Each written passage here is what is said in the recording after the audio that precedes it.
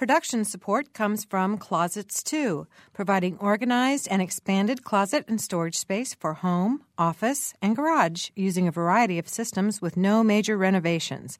Closets 2, owned and operated in Bloomington, 332-2233. Smithville Telephone Company, a locally owned business serving central and southern Indiana since 1922, offering bundled packages, high-speed internet, and wireless phones. Smithville Telephone, local pride, global technology. Information at smithville.net.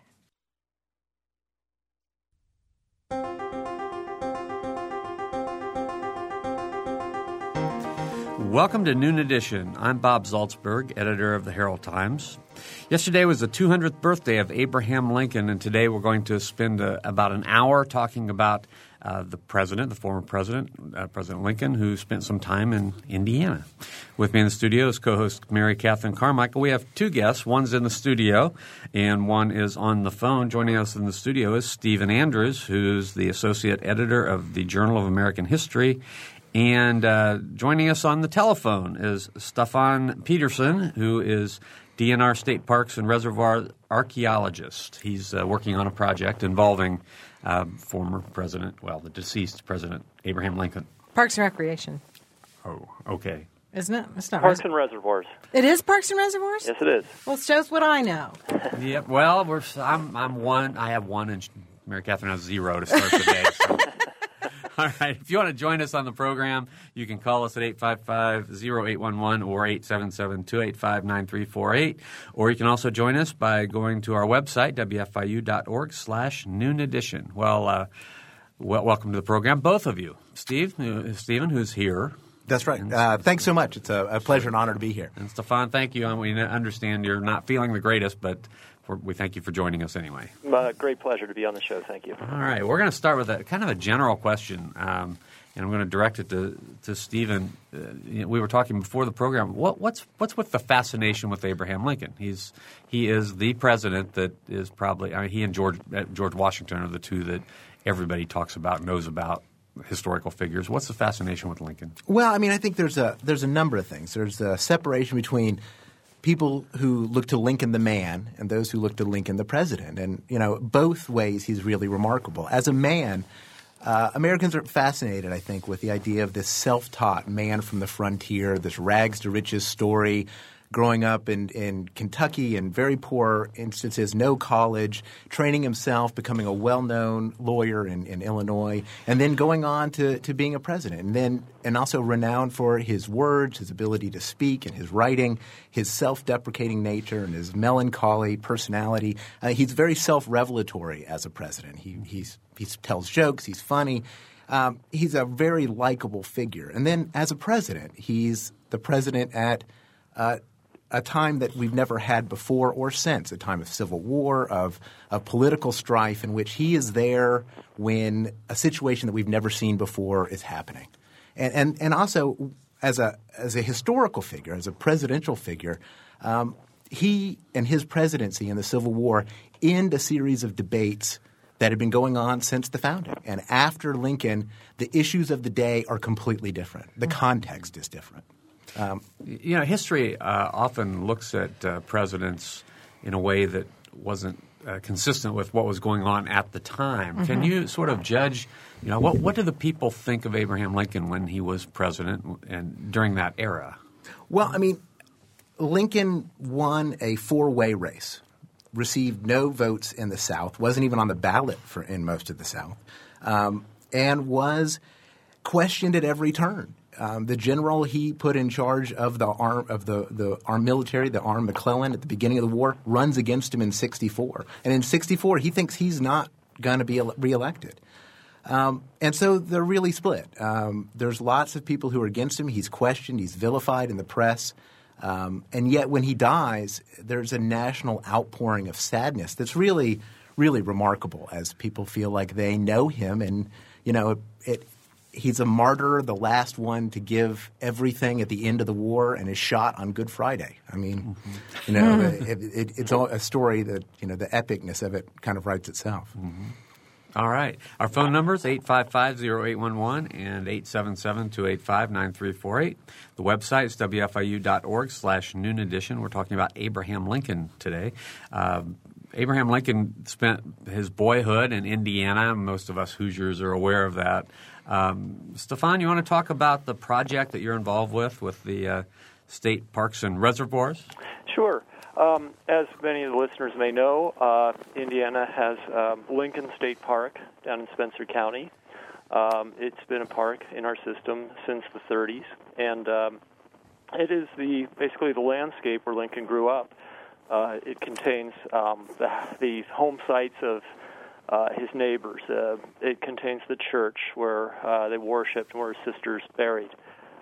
It contains numerous other kinds of sites that were part of his everyday world between the ages of 8 and 21. So it's really his entire childhood, except for that first part in Kentucky, was spent in this little corner of Spencer County called Little Pigeon Creek. Over across the road is the Lincoln Boyhood National Monument, which was originally part of our park and was transferred to the federal government in the 60s, and that contains the grave of his mother, Nancy Hanks, as well as the probable home site of the cabin they lived in the longest in Little Pigeon Creek. The project that we're going to be doing this fall is concerned with not the federal side, but the state side, and we're going to be looking at a couple of kind of the more everyday type places that Lincoln might have frequented. We're going to be doing a survey, an archaeological survey, at 3 locations. One is in the yard of the Colonel Jones home, which has been part of our system for about 30 years and was donated by Bill and Gail Cook, by the way. We'll also be looking at the site of his neighbor Noah Gordon, and also across the road, Noah Gordon's horse mill site, where Lincoln had a near-fatal head kick from a mule. What's the significance of the Colonel Jones home? Well, Colonel Jones was he was an important political figure, military figure. But at the time Lincoln was there, most of that was yet to occur. But Jones was an early settler there, and he established a little trading post, if you will. And Jones' store is purported to be one of the places Lincoln worked. A lot of facts about Lincoln are more or less known. This is one of the lesser known aspects of his life. We're not sure if the store is exactly where we think it is. He was also reported to have acquired his Honest Abe reputation while working at the store and returning the few cents that were overpaid by one of his neighbors. So that's the significance of the yard there. The Colonel Jones home, by the way, I want to say was built a few years after Lincoln left. This was after Mr. Jones did well for himself and built a fairly magnificent house there. Wow. So, and you mentioned several other sites. Are there buildings that remain, or are these simply archaeological sites? There are no structures remaining. These were really very simple, plain structures built of logs, maybe set on stone foundation piers. Really, nothing remains from that period. Even as early as the 1870s, many of these structures were gone in this area. Now I got to ask, why now? Why are they choosing to? I think it's fascinating work, but why are they choosing to do this survey now? Is there new technology that you can bring to bear that wasn't available before, or? That's definitely part of it. Of course, one of the other interests is the bicentennial, and we've had support from the Indiana Lincoln Bicentennial Commission for this project. So there's a lot of interest in Lincoln this year. As for the archaeology, yes, indeed, there are ways we can look at these rather large areas now using remote sensing technologies, and we can try to get a read on the nature of the subsurface, if you will. on these sites without doing any excavation. And our plan is to do this on each of these 3 sites, and then use those images, if you will, to do a few very small exploratory digs. And we want to do that on September 19th this year, and this will be open to the public. And we'd like people to come down and observe and perhaps participate. Wow, what a neat opportunity. Yep. All right, we're going to go to the phones now. We got our first phone call today, and it's Mary. Mary, go ahead. Hi, thanks for taking my call. Really interesting show today. Thanks, sure. I'm writing down the date of the exploratory dig. So my Lincoln history is a little sketchy, and I'm fairly new to Indiana, and I wanted to get your recommendations for some day trips from Bloomington or some ways to kind of follow the Lincoln Historical Trail, connecting Indiana to Illinois and the early days of Lincoln. And my curiosity was piqued, I don't know, yesterday or the day before, by a caller on the Afternoon Edition show that talked about Lincoln's legal papers from his cases during his law career, just being buried in courthouses where he practiced law. So I'd just like some information about that and some recommendations on, some adventures from Bloomington to learn more about Lincoln. What a great question. Okay. Stephen? Well, I actually think that, Stephen probably knows more of the historical sites. The things they're doing down here, and I'm sure he can fill this in, is where they're going to do a reenactment of the funeral and some of the pioneer town things that are just going to be amazing. If you're interested in the DVDs, the court cases of Lincoln are now going to be released very soon. There's a push to put all of these documents on easy-to-scan and search DVDs, all of his legal documents, and in the next 10 to 15 years, everything not just written by him but about him is going to be out on DVD and fully searchable. So, it's awesome. The research has really taken off. Great. Stephen, do you want to speak to this? Absolutely. Well, I'm going to promote our division of state parks and reservoirs. Lincoln State Park is a wonderful place to go. It is naturally beautiful. It is in a really lovely part of Spencer County. And on top of that, speaking for myself, you really feel the presence of Lincoln there. I heard the phrase the other night, resident spirit, and I think it's really quite remarkable to walk in the very lanes that Lincoln walked on. And so that's well worth a visit. And, of course, just adjacent is the federal site, the Lincoln Boyhood National Memorial, which is really spectacular. Oh, excellent. Stephen, how long does it take to get there from Bloomington? Well, these places are not real far from Waterworld, Splash and Safari, if you know where that is. See, I don't. Santa Claus, Indiana. It's about a couple hours. Mm-hmm. Okay, so a day trip. Easily. Yeah, and then I know President Obama spent part of yesterday in Springfield, Illinois, I believe. Or I don't know if he was there yesterday, but he began his presidential campaign in Springfield, Illinois, which is where Lincoln's home was. So there's another day trip for you, and I'm sure his birthplace in Kentucky. And I don't know the name of the town in Kentucky. Yeah, I forget where that is, but we've also looked into going there. Yeah. Would there be a website that either of you would like to recommend for Mary? Well, I think the website, the Lincoln, the explosion of Lincoln stuff that's coming out is just huge. Knox College in Illinois has a great Lincoln website for sources there. There's a Lincoln Center there. But research stuff across the web, I think anything, there's a number of great sites for both Illinois State and from Knox College. Great. Yeah, and I would recommend a call to the Monroe County Convention and Visitors Bureau. They seem to have that kind of information. Oh, great idea. Very readily available. Great. Could I just add, Sure. On the Illinois side is New Salem, which is where Lincoln moved after they left Indiana. And they have a really nice, it's a state historic site with a reconstructed village. Oh, sweet.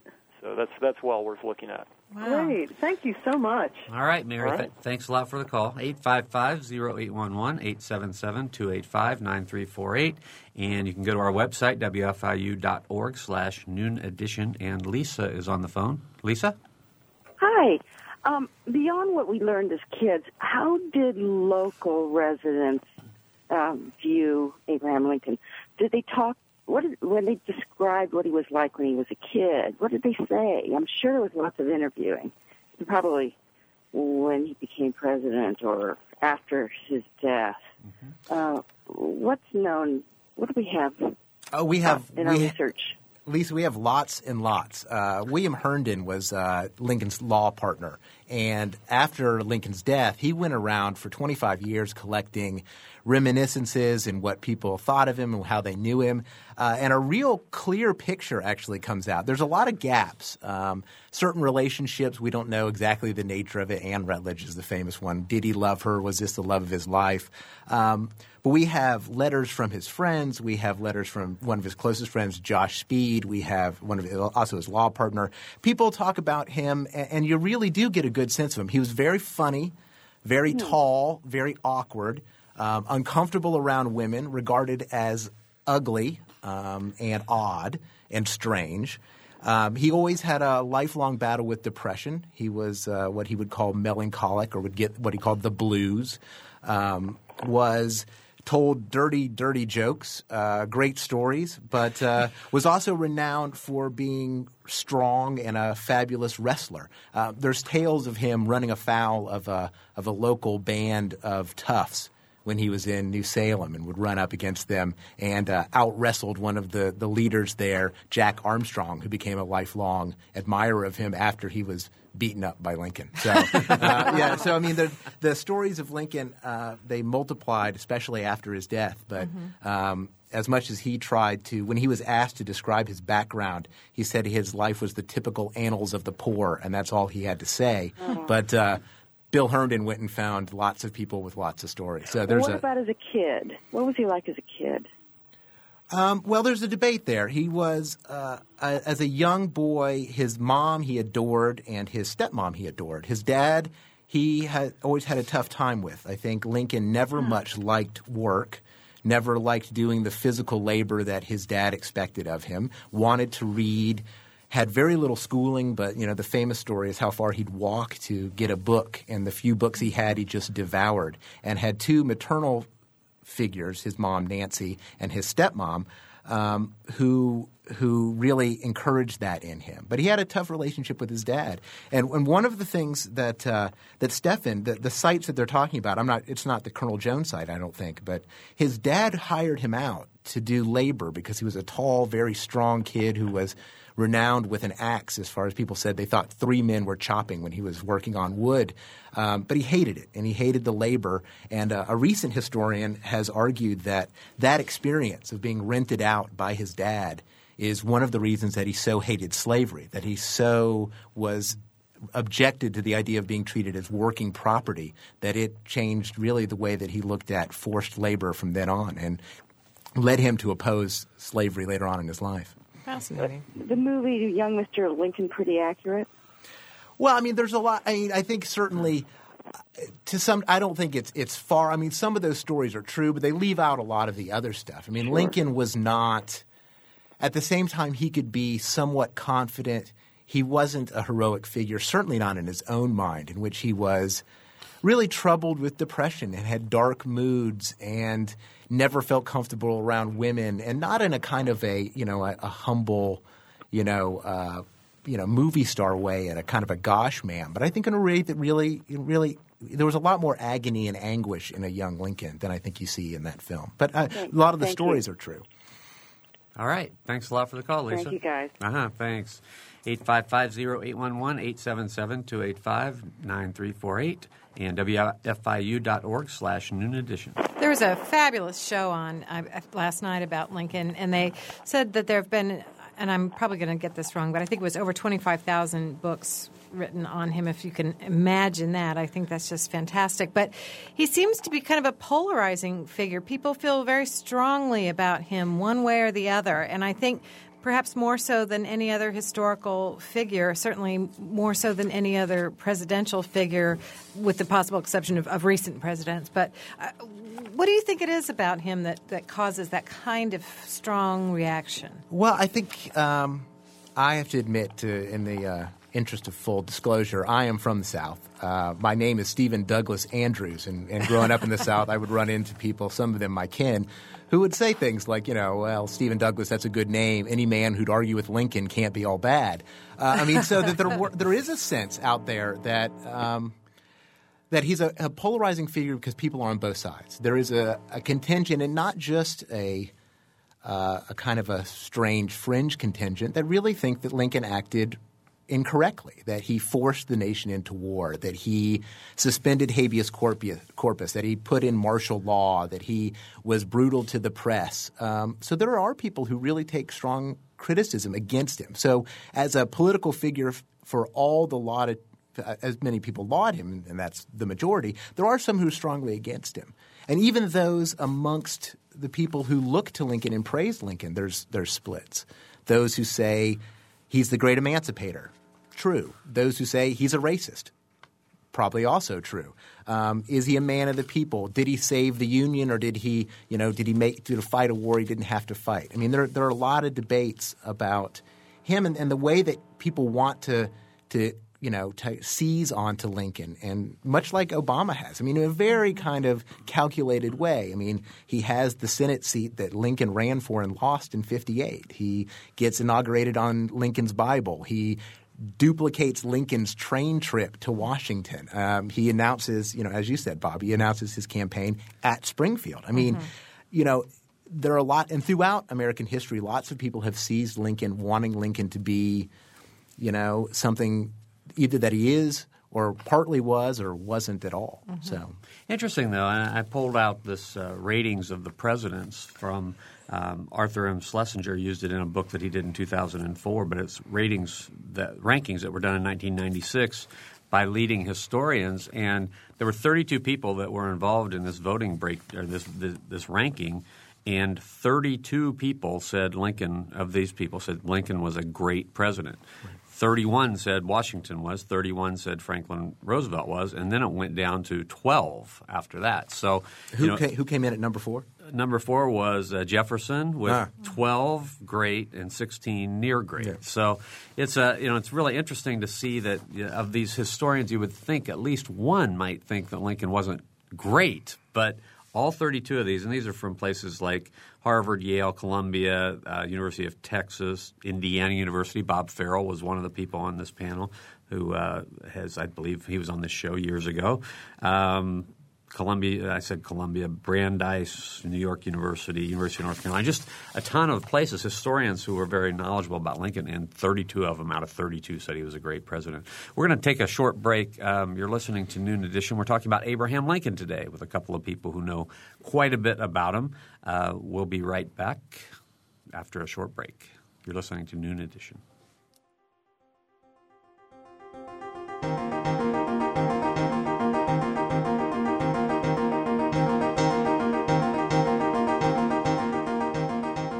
You're listening to Noon Edition on member-supported WFIU. You can take WFIU programs with you by downloading our podcasts. Podcasting is a convenient and easy way to download audio files directly to your computer, iPod, or portable player. You can download podcasts of full-length programs like Noon Edition, Ask the Mayor, and Harmonia, or short features like Kinsey Confidential, the Ether Game musical mini-quiz, as well as movie, play, and opera reviews. Find out more by going to our website, wfiu.org. On Mondays, Wednesdays, and Fridays, the WFIU News Team brings you expanded and in-depth reports on topics affecting South Central Indiana. Listen at 8:33 a.m. and 5:45 p.m. every Monday, Wednesday, and Friday to catch that day's feature. If you miss one, that's okay. They're archived on our website, wfiu.org, and the best features from each week can be heard Saturday mornings at 7:45.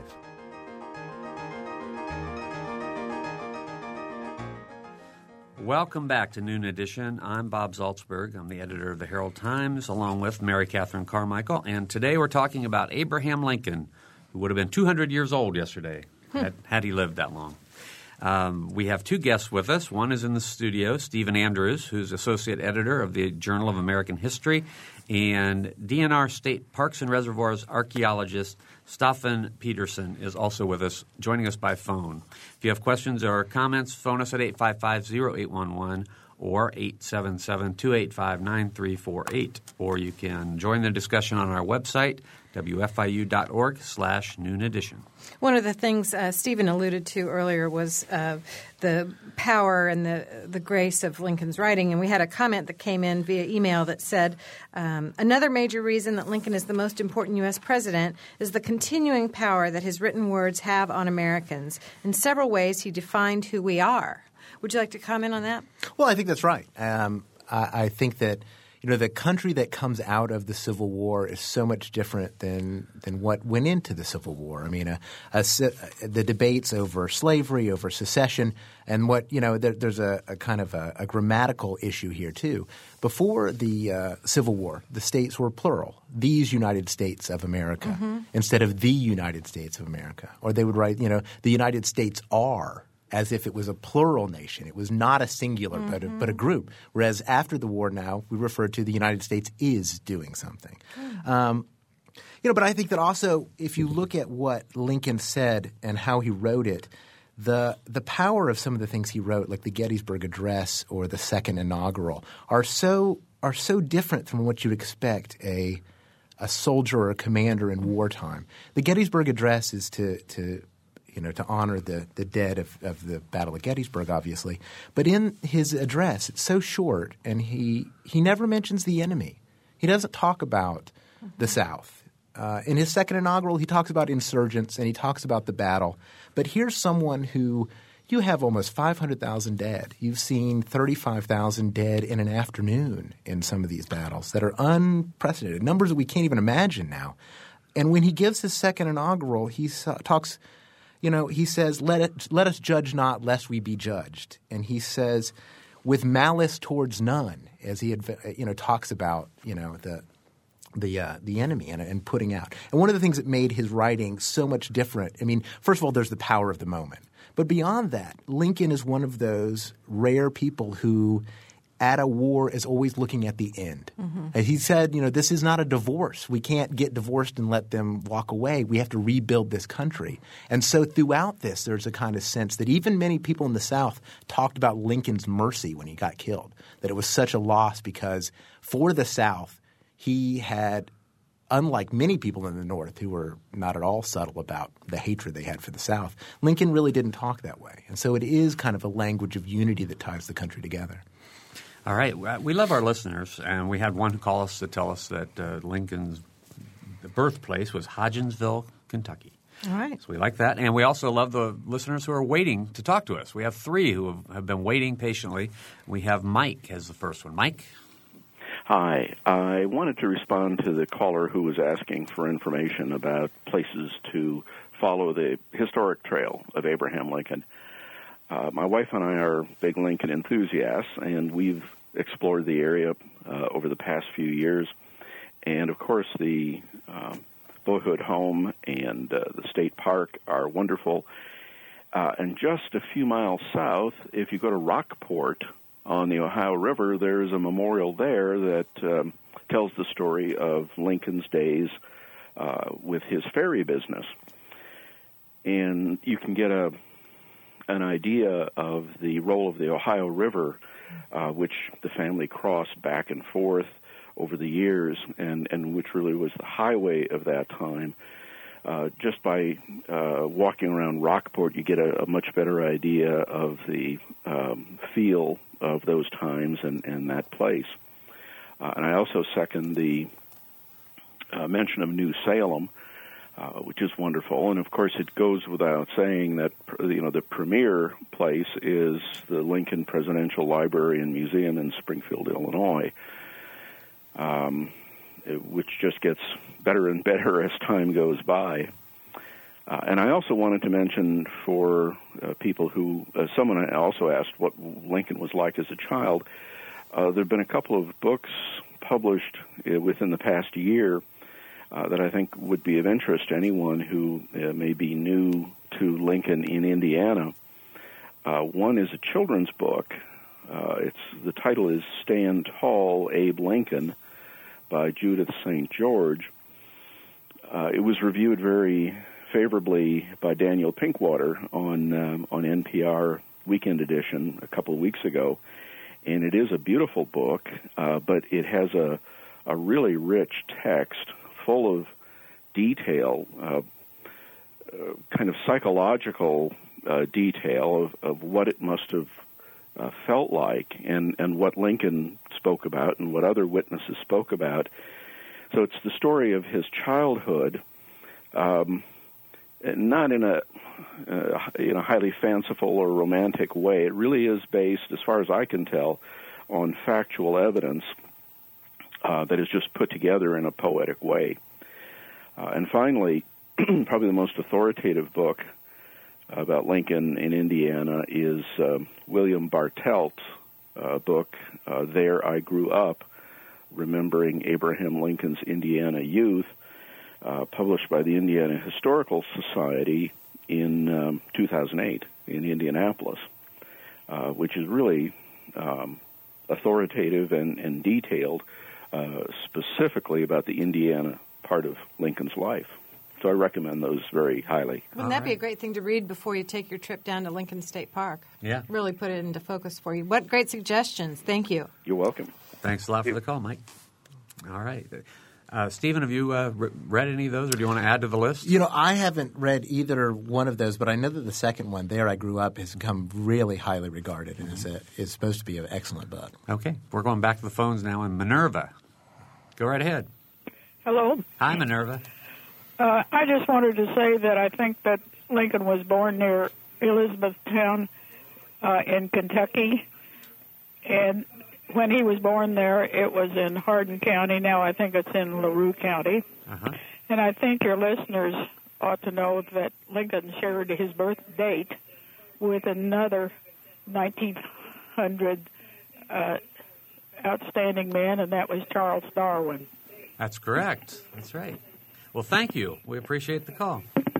I remember, listening yesterday morning on NPR, there were stories on Lincoln and stories on Darwin. So there you go. I didn't know before then. All right, and we have a third caller, and it's Charlie. Charlie? Hello. Hey, Charlie. How are you? I have a question that relates to the Lincolns in southern Indiana, but I do want to lift one announcement. The Monroe County Historical Society, along with the Poynter Center, is hosting a talk on the subject of Lincoln and his time in Indiana. That's Professor Erickson, a former faculty member from IU, is coming up from the University of Texas, El Paso, and that'll be Thursday night at 7 p.m. at the History Center. Oh, great. Right. Thanks, Charlie. I've heard him talk, and he's very good. My question has to do with milk sickness. In a class that this author Bartlett had just done in continuing ed, it was pointed out, and he mentioned in his book, that probably Thomas Lincoln and his family were talked into leaving Indiana to go to Illinois, primarily by the Hanks, who were worried about the intermittent but continuing problem with milk sickness. And it wasn't when Abe's natural mother died, she wasn't the only one that died from that at that point. There were other people in the extended family and neighbors that died. And it would strike rather intermittently, but when the cows would tend to gravitate maybe during certain seasons, the fall primarily, and eat that particular snake root. I was just wondering how big a problem, I guess I'd ask the man from the park down there, how big a problem was that for the Indiana pioneers? How many people died from milk sickness? Right. Well, I don't have a good statistic on that. I know that it was of concern to many people settling in previously forested areas. My understanding of this particular plant, the white snake root plant, is that it likes openings in forests, and so you can imagine pioneers making their clearings for their homes and their crops, creating a lot of new ecological niches, which then had their effects, if you will. And this plant is still around, by the way. This is, you can find it if you know what to look for in a lot of places in southern Indiana. But and cows may indeed be eating it even now. But the thing about our dairy distribution system is that if one cow eats a lot of it, it's not going to show up in any great quantity because we pool our milk. So okay. it's still here. It's still part of our ecology. It's just that our systems kind of minimize the risk of it. Stephen, that leads to another question. Why did what in your opinion, or do you understand, is the reason that the Lincolns moved on to Illinois? Oh, well, the caller's right. There was, as I understand it, and I have to second the recommendation for William Bartelt's book, There I Grew Up. This was some concern. You can imagine, a devastating loss in your family members from something you don't understand. I mean, this was not the cause of milk sickness was not known for many decades later. And there was some concern about the productivity of the farmland. A lot of southern Indiana is not the best for growing corn, etc. And a lot of people had initial success in these hilly areas, such as Spencer County. And after a few years, you start to lose your soil because of the hilly topography. So they had heard that good land was available in Illinois and decided to move as a family. Okay, thanks. All right. And also, the economics of it as well, which is that, Illinois was a new territory and they were selling land very cheap for $1.25 an acre. So even somebody as poor as Tom Lincoln could say, let's get there and get a larger holding. That's a bargain. Good. Yeah. All right. And let's go to our next call. We have another caller, and it's Valerie. Valerie? Yeah, hi. This is in response to the lady early on in the program who was asking about day trips from Bloomington that had Lincoln connections, and I apologize, my memory of this place is a bit sketchy, but there is a little-known local or county museum in Salem, Indiana, called the Hay Museum, and I believe Mr. Hay was Lincoln's personal secretary or something like that, and I can't even remember exactly what's in the museum and library, but someone who's interested in Lincoln might want to check it out. It's only about an hour and a half drive to Salem. Right. Okay, Valerie. Maybe somebody there on the program knows a little bit more about just exactly what Hay's role was in Lincoln's life. But I think he was his personal secretary when he was president. He was one of his legal secretaries, one of his personal secretaries when he was president. Okay, thanks. All right, Valerie, thanks a lot for the call. 855-0811, 877-285-9348, and the website, wfiu.org/noon edition. I was reading a piece out of the Washington Post. It was written just a few days ago, but it talks about this fascination with Lincoln, and it starts out, his blood-stained clothes, stovepipe hats, and goatskin boots have been saved. The bed and mattress on which he died have been kept, along with the things in his pockets the night he was slain and the dime-sized bullet that killed him. After he expired, his body was transported across the country so people could see him one last time. Then, decades later, he was exhumed, and his coffin was cut open to make sure he was really there. Did that really happen? Yeah, that did happen. Yeah. Well, I mean, they were moving him because at one point there was a scheme in which they were going to robbers were going to steal it out of the mausoleum and then ransom it back. And so the question was, for a period of time, his body was moved from place to place, so this wouldn't happen. And then they relocated it. But when he was exhumed, they did open it up and to take a look into the casket. They just couldn't help themselves. They could not help themselves. Well, we got it here anyway. We might as well just take a peek. So where does he rest now? I'm not. I think the body now it's in Illinois. Yeah. Maybe one of our listeners can tell us that, because I don't know. Okay. Good question. Yeah, that's nutty. I had no idea about that. Now, that's a fascinating story. The story also mentioned, it just talks about how it refers to Lincoln as part man, part myth. Yeah. Can you give us some myths about Abraham Lincoln, things that people believe that just aren't true? Well, I mean, I don't think that when they say that it's myth as in things that aren't true. It's not. There was I taught a class actually called Lincoln Myth and Memory, in which there's just those stories in which you want to say, for example, Lincoln's the great emancipator. So Lincoln was what we think of as a modern day liberal who had no racist feelings at all. And then in the 1960s, there were a lot of criticisms where they said, no, he's a white supremacist who wants to free African slaves, but then wants to return them to Africa or Haiti.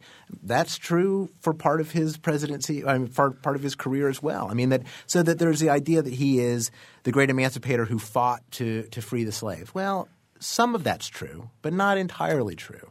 Or the idea that he's a common man with common man approach. Some of it, he was a common man, but he also hated it. He wasn't the person who was a strong frontiersman who loved the frontier. He wanted to read books and go to college but couldn't.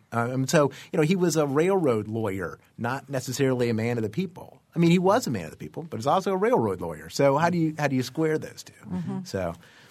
And I'm always so puzzled about his relationship with his wife. Could you speak to that? And I wish you could see the face Stephen's making. Mary Todd Lincoln is a huge issue. But it's a huge issue when people are talking about Lincoln because many of the people, William Herndon, his prior law partner, hated Mary Todd Lincoln. And so you don't know – there are stories that Mary Todd was crazy and Mary Todd chased Lincoln around the streets of Springfield with a knife on one occasion. I'm not sure if that's true, but certainly Herndon wanted to believe it and put it in his book, things about Mary Todd.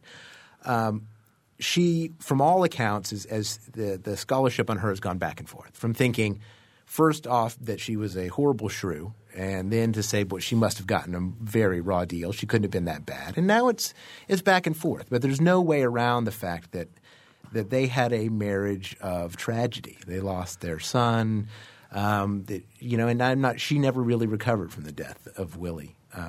And so, there was love and affection there, but there was clearly from everyone who talked about it, there were rough times and personality conflicts between – and I think personally, if you're asking my own opinion, I think that she was probably difficult, but I also think that Lincoln may not have been all that much fun to live with. I mean, by his own admittance, he was a depressive who was, sometimes quiet, uncommunicative. He seemed many times happier being away from home, writing about doing law business or with his friends, with Josh Speed or with Herndon rather than being at home with the family. So it may not all be her fault, but it's certainly any biography of Lincoln is going to have to wrestle with the Mary Todd question. All right. We have another phone call. It's Mike. Mike? Hi. I just wanted to answer the question about Lincoln's final resting place. Oh, good. Thanks. Yay. Lincoln's tomb is in the Oak Ridge Cemetery in Springfield, Illinois. If you do go to Springfield for the spectacular Presidential Museum, you'd want to stop at the cemetery also. There's a very large monument there, a huge obelisk, a semicircular monument building that was reconstructed and finished in kind of Art Deco 1930s style.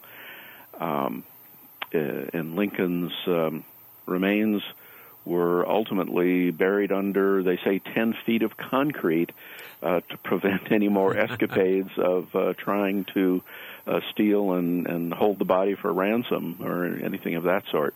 Mike, before you get off the phone, what happened, and I would put this to all of our guests, but you seem to be particularly knowledgeable too. Did the Lincoln family eventually die out, or what happened there? The only child who survived long was Robert. Right. And he had a good career, and I'm vague. I believe he was involved in public service, but perhaps someone else would have a better idea. I don't know beyond him, though, if there were other descendants. Anybody? Well, I know Robert was that this was his son. I don't know that the line continues much. I actually think it has died out, but I'm not sure. I don't know of any descendants much after him. Though he had served in the war, was there when his father died. Was there in the room with the body. But I'm not. After that, he did have a career in law, but nothing really in politics. But then I don't know much about the line after. I mean, a few generations after that, I don't know where it goes. Interesting. Go ahead, Bob. No, I'm just going to give our phone numbers again because we have less than 10 minutes to go. So if you have a question, you need to get in with us quickly, 855-0811 or 877-285-9348. Or you can join us on the website, wfiu.org/noon edition. So just mentioning that his son was in the room with him when he died, let's talk about the assassination a little bit. The circumstances surrounding that, very, very peculiar to be killed by an actor. That seems quite strange. Well, Booth was a Southern sympathizer, and Washington, you have to remember, is a Southern town. And Maryland was under martial law because the fear was that if Maryland would have gone and joined the secessionist states, then you'd have Washington basically right next door. Well, it's already strange in the Civil War because you have Washington so close to Richmond. I mean, you have the two capitals of the Confederacy and the Union 90 miles apart. So you had to have Maryland. And so he was from a Maryland family and was a family of actors and was a Southern sympathizer and had been in a crowd when Lincoln was pulled to the balcony of the White House to make an announcement after the news of the surrender was out. And Lincoln was talking about African Americans and that he thought that African American soldiers should be given the right to vote for fighting for the Union. And at that point, the story goes that Booth said this means, black citizenship and that he's going to take care of it. And, there's evidence of a conspiracy and Booth shot him from behind, jumps to the stage yelling the slogan of the state of Virginia, Sic Semper Tyrannis, and breaks his leg. And then the manhunt is on. And Lincoln is shot on Good Friday, lasts until the early morning hours, and then dies. Never regains consciousness. There has to be speculation if modern medical care were available. Could he have been saved? Is there a decision on that? I don't think so. I mean, there are certainly a lot of figures in 19th century where you say, boy, William Henry Harrison didn't have to die. Or, some other ones that, Zachary Taylor doesn't have to die. This is one in which he's shot at close range at a very important part of the brain that I'm not – I mean, the wonders of modern medicine are amazing. So perhaps with a – And yet he didn't die right away. No. He lingered murmuring and never regained consciousness. Modern medicine, a modern trauma team, I don't know what they'd be able to accomplish, but it was a pretty serious blow. Yeah. All right. We have Natalie on the phone. Natalie? Hello? Hi, Natalie. Someone was asking about if there are any descendants of the Lincoln family. There was a Robert Lincoln who may have been a grandson who built a mansion in southern Vermont. And when he died, the property passed to people who are not relatives, and I don't remember the details, but it was quite an elaborate place. I visited it a few years ago. All right. Well, thank you. Interesting. Yep. There are places we can visit all over the country. Yeah. All right. But getting back to some places not too far away, Staffan, how long is the excavation going to last that you're working on, and what's it going to look like down there when you're all done?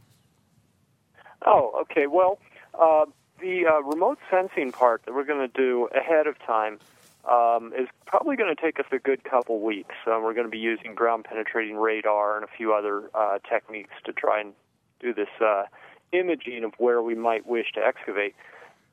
People are welcome to observe that. It's not very fun to watch. Basically, people walking up and down with a little instrument. But the actual excavation, the public excavation, is going to be on September 19th, and we're also going to have a special day for school students on the 18th. That's the Friday. Oh, what a good idea. And we'd like that to be focused on the kids on that Friday, and then on September 19th, Saturday, we'll have it open to everybody. What's it going to look like? Well, we will probably have many volunteers and interpretive staff on hand. We'll have volunteers from IU and participants from University of Southern Indiana. We will also have a lot of our park staff on hand and local experts, I hope, will come down and help us. The excavations themselves, I hope they're small. One of the nice things about this remote sensing technology is you can target your excavation in the same way that having an MRI allows a surgeon to target their work very precisely. So I'm hoping that we have just very small areas open, maybe a yard by 2 yards, these excavation units. We'll have screens there where we're screening the dirt, and hopefully we'll be getting into some my personal hope is that we find architectural features and trying to locate the foundations of the store, for example, at Colonel Jones' home. But we may look at other features as well. Trash pits are really of high value for historical archaeology because they contain everyday items. And, a lot of people have talked about legend and history today, and one of the beautiful things about getting these artifacts out is they tell another story that probably no one would have thought to record. They can tell us things about taste, for example. What kinds of ceramics were they using? They can tell us things about the economy. Are they bringing in imported goods? When are they bringing them in? We have this perception of the Lincolns and the other pioneers hacking out homes in the wilderness and sort of being self-sufficient, and no doubt that's correct. But it's also correct that very quickly they become tied in with bigger economies. Lincoln himself was tied in with export to New Orleans not long after he got there. So we'll be looking at that kind of it's that kind of look. We may be even able to say something about gender if we find goods that are associated with women or children, for that matter. And I hope that when we're done, you won't be able to tell that we were there. Oh, great. So you really do, though, hold out great hope that you'll come across actual artifacts from this settlement time. Yes, I do. Wow, how exciting. These were busy places. Getting back to this idea of hacking out a home in the forest is true, but within just a few years after the Lincolns arrived, there were something like 137 children within a few miles of Lincoln's home. So these were quite busy places, and I can imagine very lively and a lot of interaction between the residents at Little Pigeon Creek. Okay. All right. Well, we are out of time. I hate to end this discussion, but we are out of time. I want to thank Staffan Peterson, who has been with us by phone, and Stephen Andrews, who's been here in the studio. For Mary Catherine Carmichael, producer Ariana Prothero, and engineer Mike Pashkash, I'm Bob Zaltsberg. Thanks for listening.